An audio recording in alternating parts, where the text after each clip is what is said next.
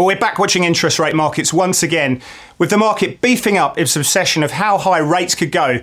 And ultimately, is there a snapping point? A tipping point, ultimately, where rates could cause a higher volatility and a sustained volatility in markets. Of course, the US dollar is central to everything that we explore at the moment, and we look at the key drivers of the dollar and markets more globally. This is The Trade-Off.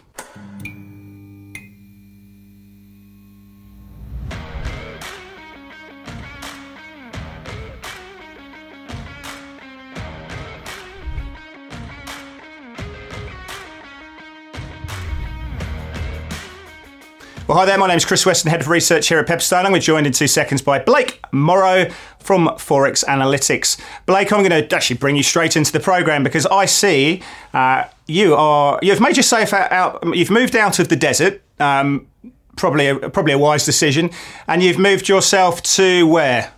It's Old Town Scottsdale. You know, it's about a couple miles away from where I live. And the desert, by the way, is only about 10 miles north of where I live. So, you know, we figured this would be a little bit closer to home for me. And I started my trading career just literally behind those buildings behind me. So really, man, it looks really nice. It looks very much like a kind of Venetian type setup, sort of place that you'd kick back after a hard day's trading, a few G&Ts, with the wife and friends. So it looks like a nice little place. That's where the PGA's played, isn't it, on Scottsdale?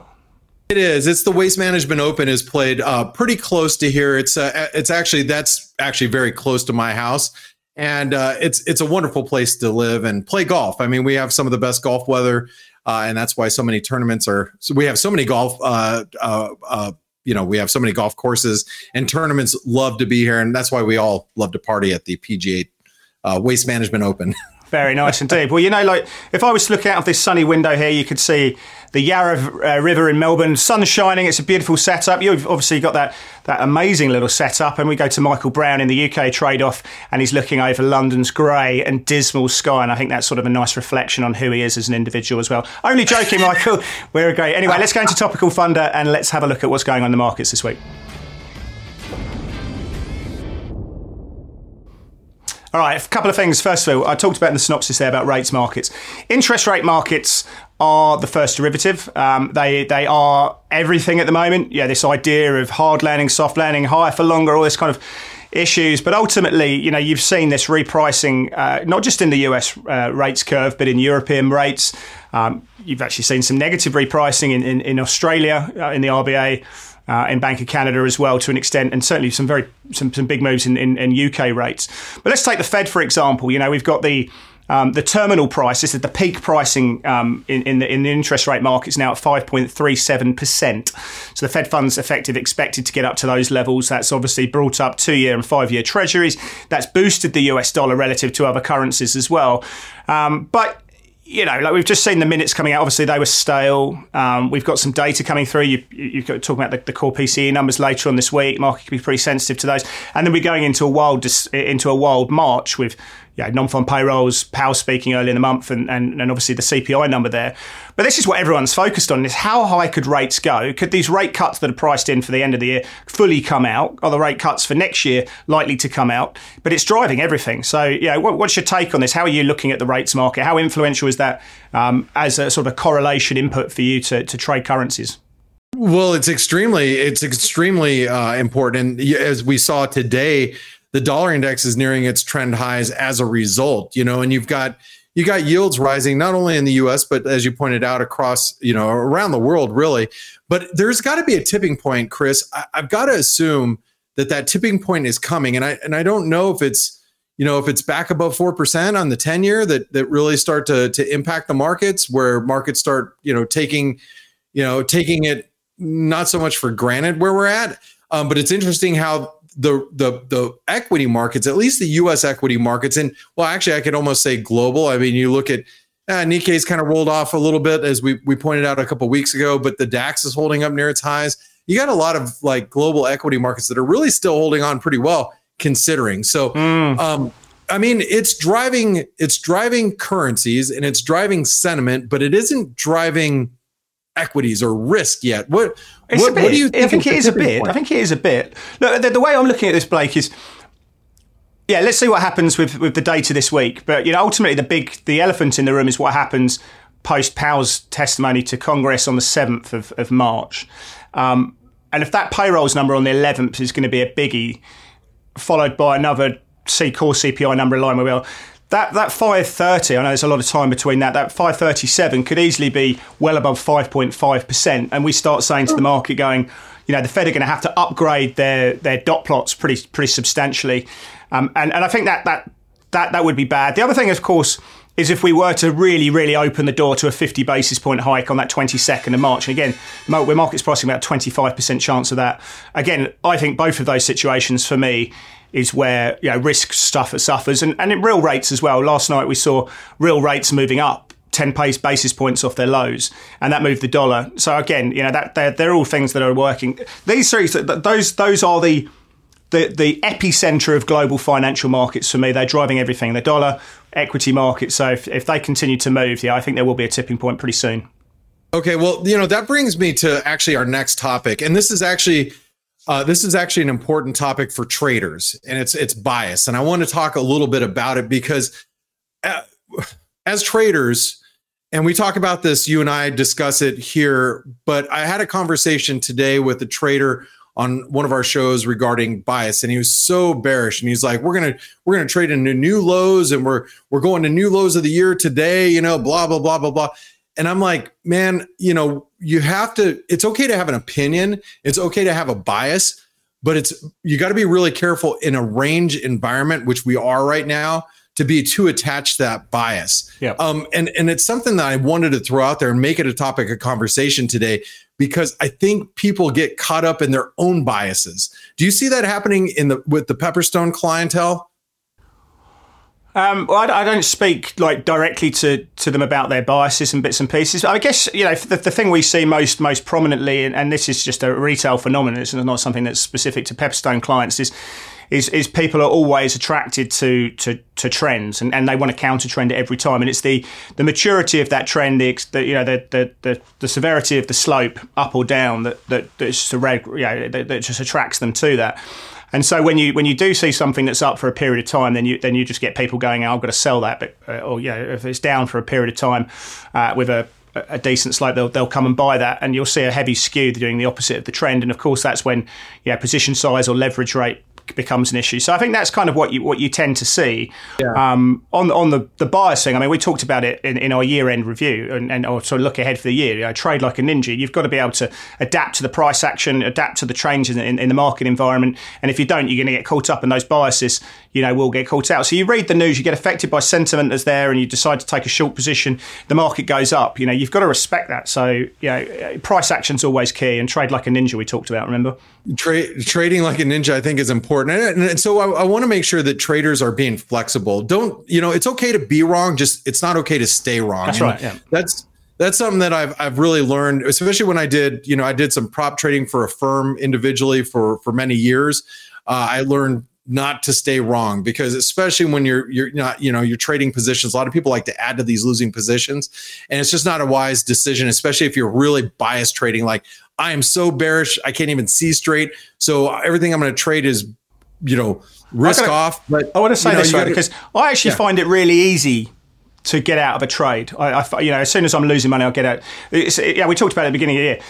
It's the staying in and extracting most out of a trade that's most important. And I remember you've got an interesting story about staying in the trade, right? In the early days in 1997, you've been 1 year into. I'm just about to start my career, and you got taught a big lesson about staying in trades. Tell us about that. Yeah, I was actually right behind this backdrop of where I was at. And, I was trading a couple internet stocks, and I locked in like $5,000 worth of profits. My buddy was sitting to the right of me. He looked over and he said, or he didn't say, he went, and he just clocked you. He just cold cocked me. And I said, what are you doing? And he goes, why did you get out of that position? I said, I want to book some profits. He's like, you're never going to make a lot of money unless you stay with your trades. Have faith in your trades. You're profitable, move your stops at break even and stick with it. And I'm like, But that taught you a good lesson. It taught you a lesson back in the day. I'm not sure if that would fly these days, to be honest. 1997 was a slightly different era, but you learned your lesson, and hopefully you're a much better trader as a result of that. Anyway, great story. old days. We could talk war stories all day long, to be honest, but we can't. Yeah. Producers, give me a wrap up. Anyway, let's go into the equity markets, because last week I was wrong. I was talking about the Nasdaq looking for a breakout. It didn't happen. We were sort of saying, I was certainly saying, there was a lot of conflicting forces that suggested it should be going down, but it's going up, and that just. Go back to the previous section. Is just I was thinking, my gut was telling me that I wanted to sell risk, but the price action wasn't there, and I was staying long. Ultimately, we've seen the Nasdaq come off pretty sharply, S&P coming off, and Chinese equity markets coming off as a result. So my gut instinct was right, but the price action wasn't there, and I still had a long bias. Now, where are we at? If we have a look at a reflection of where we're going at the moment, and again, I throw the question to you. We've had a big pullback, a decent pullback. We've got the VIX currently trading at 22%. So there has been a bit of a propensity to buy volatility, but it's still not at extreme levels by any means. Above 30% would be that more sort of extreme read. But looking at the technicals, Blake, I know we haven't got a chart in front of us now, but how are you thinking about things like equity risk premium? Where is the balance of risk now in the near term? Do you see more upside risks or more downside risks immediately? Well, that's a good question. I actually think it's quite balanced, to use your own term. Okay. I'm actually selling rallies and I'm buying dips. So to make it a little bit easier, if I can give you guys some numbers like that I'm thinking off the top of my head. Obviously, things change. Every day we take in, I always like to tell people, every morning I sit down, it's like sitting down with a, 1,000-piece jigsaw puzzle, and I'm putting the pieces together early in the morning, trying to figure out exactly what I want to do for the day and how that picture is going to look. Every day you get thrown like different pieces of the puzzle. You're like, well, that one doesn't fit and that one doesn't fit where it's supposed to. But that's kind of the way it is. And so when I say, hey, we get towards 40, 50 in the S&P, I'm looking to sell risk. We get down towards 3,900, 3,950, I'm looking to buy risk. So you can tell I'm looking to be a ninja, trade both sides of the market, but I want to trade extremes. I'd like to see us get to, get down towards 3,950, maybe 3,900, and be long a little bit of risk. You get up about 40, 50 during, to the breakdown point from a couple of days ago, sell some risk up there. I think that's how you have to play it, because I think it is kind of balanced. I don't have a lot to go off of right now, because we all know the Fed should be hawkish. They should keep rates high. Even not just the Fed, other central banks too. The money supply should stay tight. Balance sheets are going to continue to get cut down. So stocks should come down, but they aren't, right? So what do you think, Chris? Yeah. I think if the market was to sell off, it could really sort of accelerate, because I think you start getting all the flow-based, the market's going to be short gamma, and they're going to start hedging that. That's going to cause people to sell the underlying. You get a CTA accounts all sort of piling into short futures positions, and then you get the vol targeting funds all coming in. We're not there yet. I mean, this is when a sort of flow-based activity that really exaggerates moves low. We're not at that point yet, but we could be pretty soon. So another big push lower if rates, if 2 years were to break out, the 2-year Treasury is to break out about 480, 5-year goes, real rates move up. We get a 550 terminal price, and I think then you start attracting those flow-based things, and that's where it starts to really to move low, which I love. I love that situation, because you can see these violent intraday swings, and that sort of benefits the day trader in me effectively rather than the swing trader. So that's something to be aware of. Flow is something that we don't see, but it's the banks do. This is something that can really exaggerate moves when it gets wild. Well, let's hope so. I'd love to see volatility pick up. And I guess that should be a warning to any of you that are, if you're looking to trade long, if you got to be watching volatility at the same time, seeing if that's picking up. But I'm going to take it to our next and last topic today.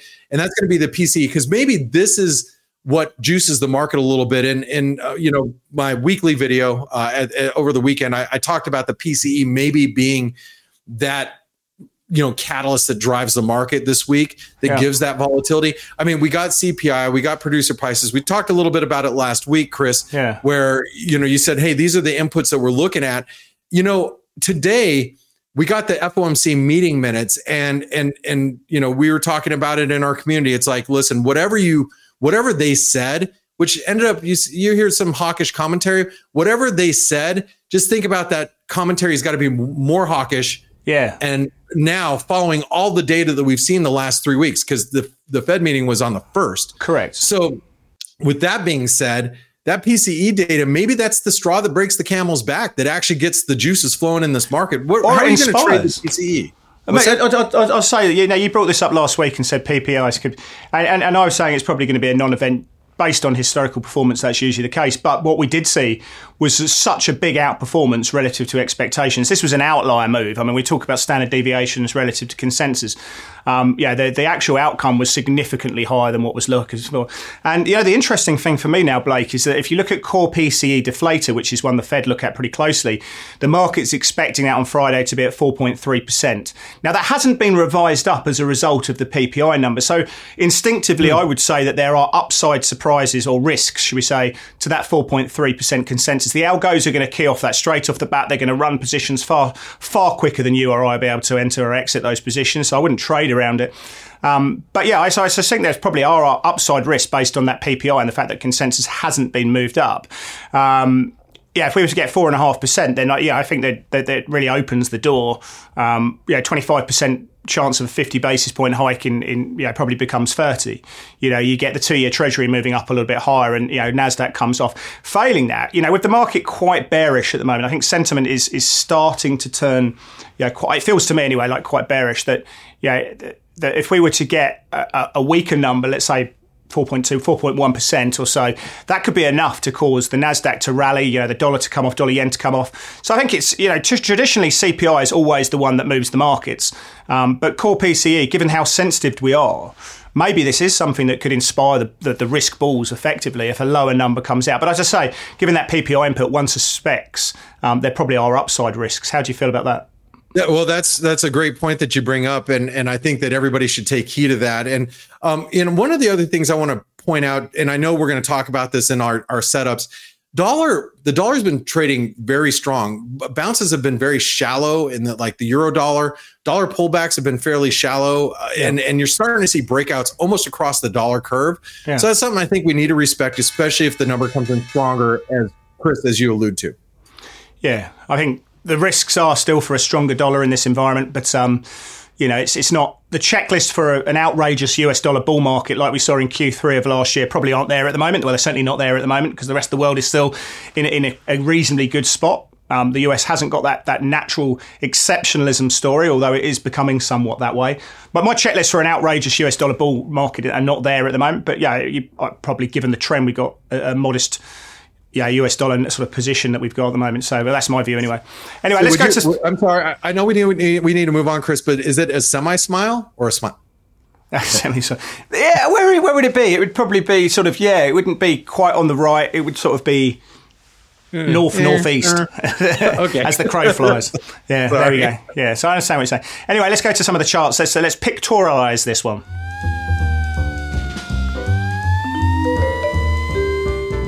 Right, so setup, Blake. I want to bring up euro dollar first of all because we talked about this dollar view. Let's have a look at that one. Okay, so for me, if I look at rate differentials between the US and Europe, go back to that peak that we saw recently when we were trading at 110. We saw the US 5-year Treasury, if you want to use that part of the curve, wearing a 120 basis point premium against German bunds. That's now 150 basis point premium. So relative rates have gone up in the US relative to Germany, for example, now 150 basis point premium. And you can see the effect on euro dollar. It's come right back down to these levels. Price is getting sold off every time we go into that 5-day exponential moving average, which is that orange line you can see. I love to see that situation, when we're trending, just using that as a basic mechanical stop, on a daily close above that level, then get out of the trade, or you can use a 3-8-day crossover, whatever you want to do. It separates the emotion. But this is breaking down now. Can we break down into that January 6th swing just below 105? Blake, how are you seeing this? You got any reason? I know this is a daily chart, but have you got any reason to be buying now, or you stay with this one? No, I think anywhere between 105 to maybe the 200-day moving average, which comes in around 103.50. Those are going to be my levels that I'm looking to buy. I'm not a euro bear. I'm actually more of a euro bull. Correct. But I happen to be a dollar bull at the same time. So, I am looking to buy dips in the euro. But at this point, like I said, the pullbacks the bounces have been really shallow. And we closed today at a new trend low that's below or right at 106. So it does seem to me that we're going to open up some downside. The 38% retracement of this entire move up comes in around 104.60. So that would be like an initial target for me, around the 104. We've closed through the 78.6 of the if this rally we've seen this year. So it suggests that there is a probability. You can talk about oversold and all these various factors, but the market's the positioning's still quite so parts of the investment community are still very much long euros at the moment. And if you look at terminal pricing, the market's pricing what I think is a pretty aggressive hiking cycle for Europe, whereas I think there's more to come potentially in the US. So I would say the balance of risks still remains selling rallies, and that this time next week we'll probably be closer towards that swing low. Yeah. All right. Well, I'm going to be keeping an eye on it, and I tend to agree with you there. But this is going to be a controversial one, Chris. Let's take a look at the U.S. dollar Japanese. The U.S. dollar Japanese yen. Can you pronounce his last name for me? Oida. Okay. So the BOJ governor is going to, the nominee. He's going to be going in front of Parliament this week. And this is a point that I've been making all since last week and on my weekend video. Look, BOJ governor, politicians, I don't care who they are, somebody that's leading somewhere, they're going to say whatever they want to say and to get the job. But once they get in that position, their actions are going to speak louder than words. And I'm going to tell you, I love that. Right now, that there is no one more extreme than drunken, BOJ Kuroda right now. And when he's off the throne and you put Ueda on there, I'm going to be buying yen. And so I'm just hoping we get a spike up towards the 200-day moving average, that 38% retracement at 136.50 to 137 level. That is going to be my fade area. I've been thinking about that all week, and I'm just hoping we get a spike up there by sometime midweek. What do you think about this trade setup there, Chris? Yeah, look, I think it's, that he is going to be going to Parliament. It's actually a name very close to my heart. What they call in Japan, they call it the Diet. So, he's going to be appealing to them. But yeah, I agree. I mean, I think that the risk reward comes in just waiting for a little bit more squeeze in dollar longs. That probably coincides with a little bit more of a squeeze higher in yields, and obviously, terminal or peak pricing in Fed funds, US swaps, for example. But I agree. I think you nailed that. That's a really, really, I haven't heard, it's a really good way of thinking about it, that he will say what needs to be said. And that's likely to be that, the current policy is the right policy. And I know that there are people within the Diet that want to see a more hawkish situation. They look about the unforeseen consequences with, buying all the Japanese government bonds that are out in circulation, with having, ultra easy policy. Let's also remember that tomorrow, and I'm saying this might, Thursday, is that we do get national CPI numbers as well, and they're expected to increase to 4.3%. But I think that's actually going to mark a short-term peak in Japanese inflation. But I think that could be just as important. So the yen's going to be interesting because we're getting inflation numbers, and we're also getting Oida speaking to the Diet there. But I agree. I think you coin it well. He'll say what he needs to say to get the job done when he's actually leading the committee. And obviously there's other forces as well, the deputy governor and all that. But what he actually does when he's in the job is obviously going to be very different. So I like the trade. I quite like selling into those. I want to take it back to school, Westy School Day. Let's go into have a look at rates volatility. Rates vol, not volume. Vol means volatility. So what have we got at the top here? I think this is really interesting because we talk about these moves that are happening in rates, and what I've got at the top is the swaptions market. So these effectively look at implied volatility in interest rate swaps. It's very difficult to get hold of that information unless you've got Bloomberg Terminal. But what you can do is you can get one on the bottom. It's called the Move Index, and this looks at implied volatility across treasuries.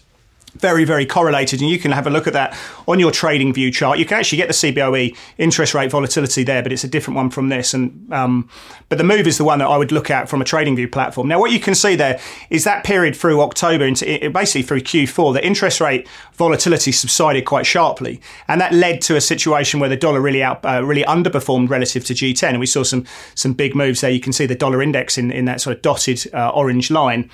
Now what we've been seeing is as the movement has taken place up and down, but generally sort of more pronounced moves from the mean in interest rate pricing, you can see that the dollar's really benefiting from that, and there's been a decent correlation from that. Now I'm not going to use the technical analysis on that. You can see it's testing the 50-day, but you can see a situation. The Move Index has moved up as well. So implied volatility in rates market has gone up.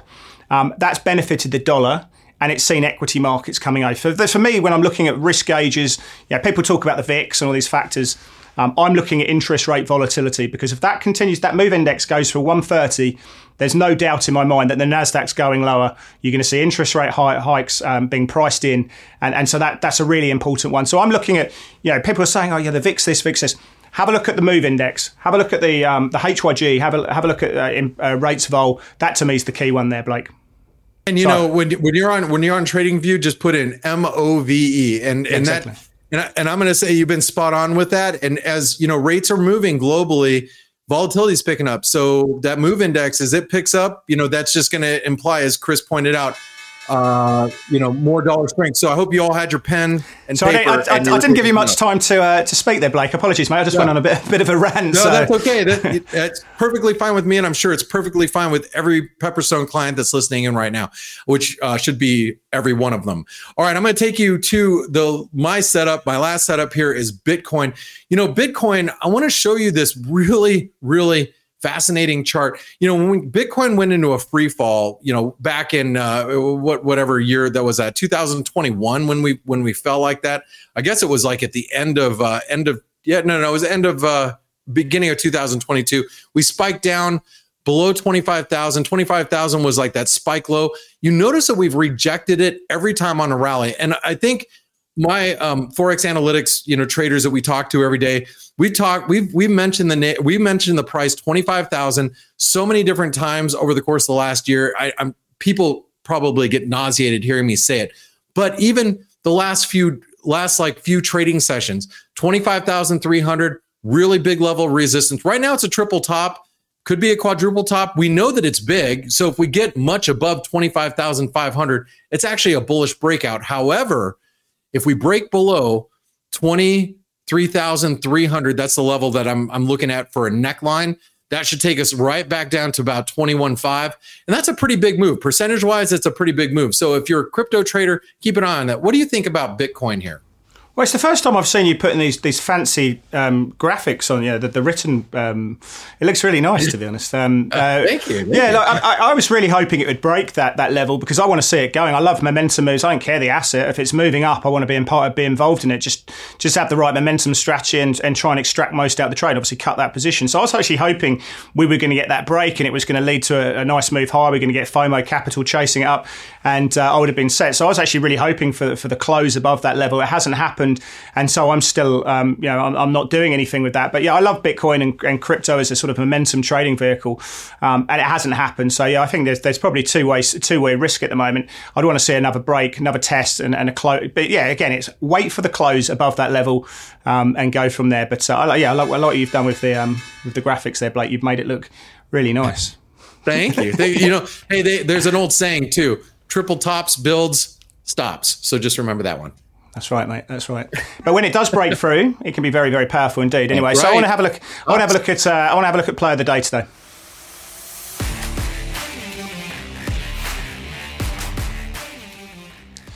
Right. When I woke up this morning, I thought to myself, let's have a look at the charts. And obviously, we knew what was going on. And I thought to myself, do I want to choose Nat Gas because it's just absolutely flying? It's one for the brave, as we talk about. Do I want to have a look at crude because crude's being smacked at the moment, and we're looking to trade down to the lows of the range. But I thought to myself, I like the dollar to an extent, but what's the best way to express a strong dollar view at the moment is against the weakest currency. The weakest currency is obviously Aussie dollar, so that's what I'm looking at here.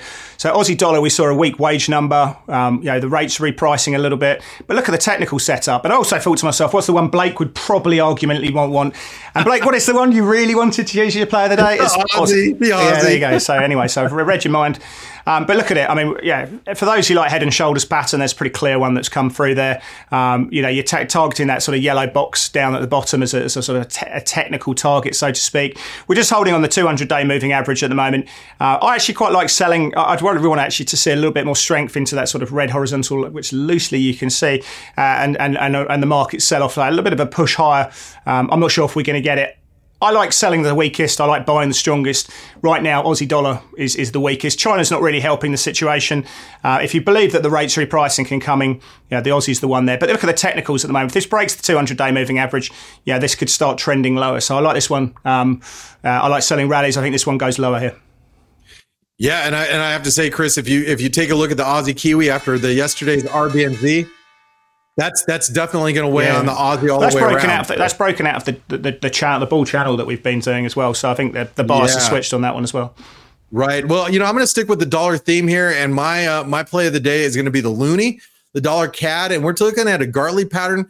Now, they call this a bearish Gartley, and the reason why it's a bearish Gartley is because it is a straight up sell right around the 138, 138.50, maybe 138.60 level, and that's why you see 138XX, because somewhere up there around that 127% extension, around that 78% retracement of the entire highlighted area, that's going to come in right around 138.40, 138.50. So somewhere up in that neighborhood becomes bearish, but there's a leg between now and then above 134.50 towards 138 that could provide a lot of upside. And if we get a little bit of risk off, as Chris was alluding to earlier, rate expectations start moving up. The dollar Canadian, it did close, and I don't have this on the chart, above the 618 retracement of the high on December 20th to the low of February 2nd. The 618 retracement was 134.45. We closed above it today. That should give us a green light for some higher prices.